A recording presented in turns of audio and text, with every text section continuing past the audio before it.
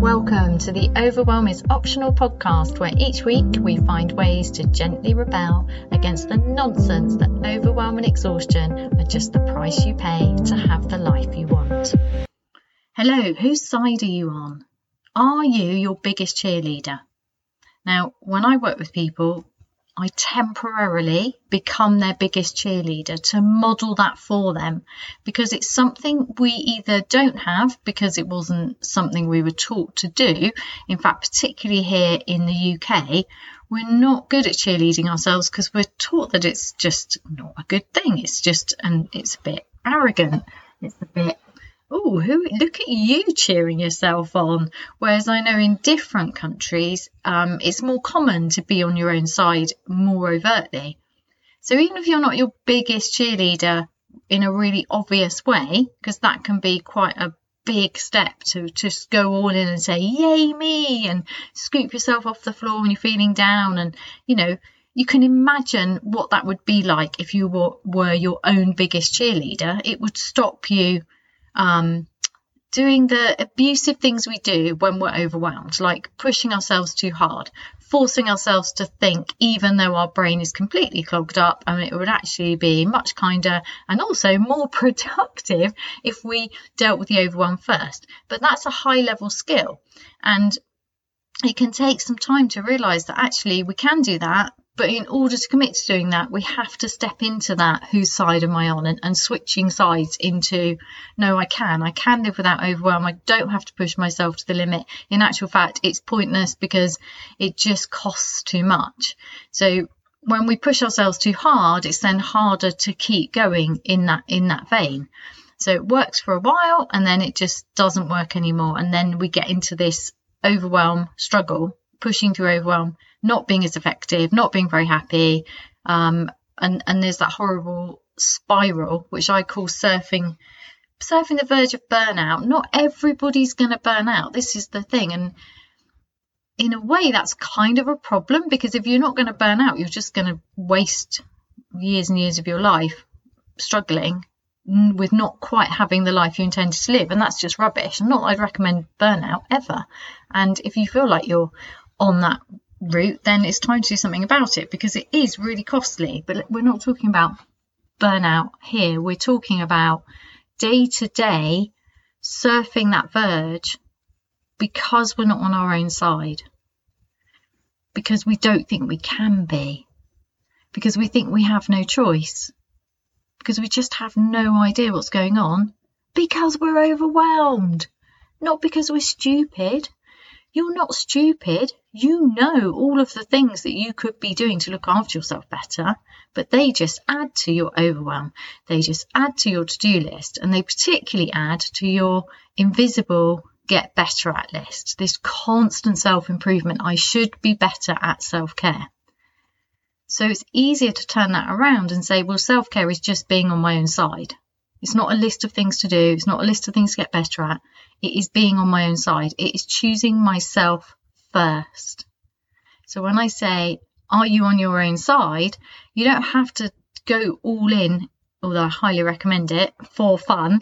When you're ready, go all in as your biggest cheerleader. So that means that when you get that self-talk that says, well, that was rubbish, you're able to turn that around and say, excuse me, don't you speak to me like that, and have that kind of jokey conversation with your brain. But that's hard. But just starting from the very beginning, whose side are you on? Are you on your own side, or are you working against yourself? Because each time we push through overwhelm, I would argue that we are working against ourselves, because we're not working for ourselves. We're not being kind. It's cruel.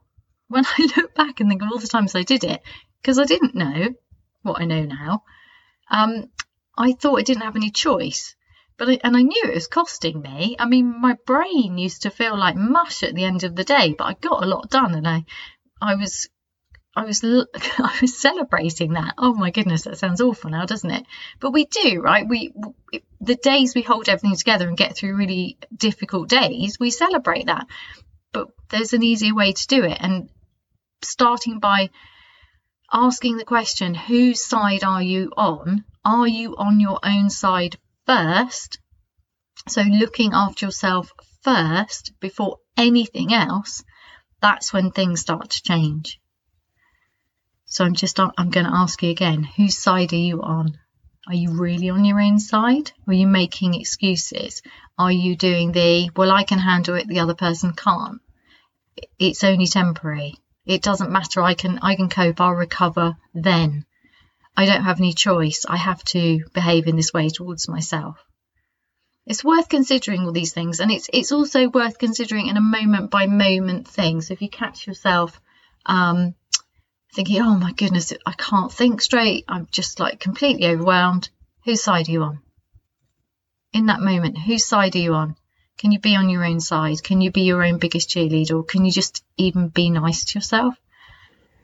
Right, if you were on your own side, what would you do differently? What would you say to yourself right now? And this is really important. It's easy to think that the choice is between working hard, holding everything together so that you can have this full life, or having a less full life. And that's not true. It's the opposite. To have a full life, we have to be on our own side. By definition, to have your full life, you have to be on your own side. You have to know yourself, love yourself, accept yourself, and find your unique way of doing things. Otherwise, it's not a full life. It's just a life full of stuff to do. And there's a huge difference, isn't there? There's fulfillment, love, fun, joy, all the good stuff. And then there's the holding everything together, where a lot of the time our energy and our precious time and attention is going on avoiding future disaster, repairing damage from not doing things particularly well in the past, or just holding everything together rather than living. So in each moment, I invite you, or not in each moment, that's ridiculous. You can't do it in each moment. You've got stuff to do. You've got a life to live. But it's worth asking yourself, either first thing in the morning or at lunchtime, or just at any moment, just reminding, whose side am I on right now? Am I on my own side? Because if you're not on your own side, who's going to be?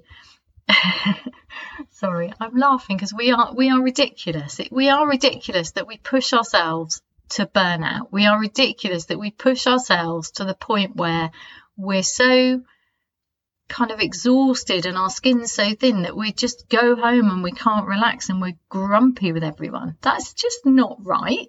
Nothing's worth doing that. There's no point. So I invite you this week, playfully, with curiosity, and with me cheerleading you on. Whose side are you on? I'll leave you there. Have a great week.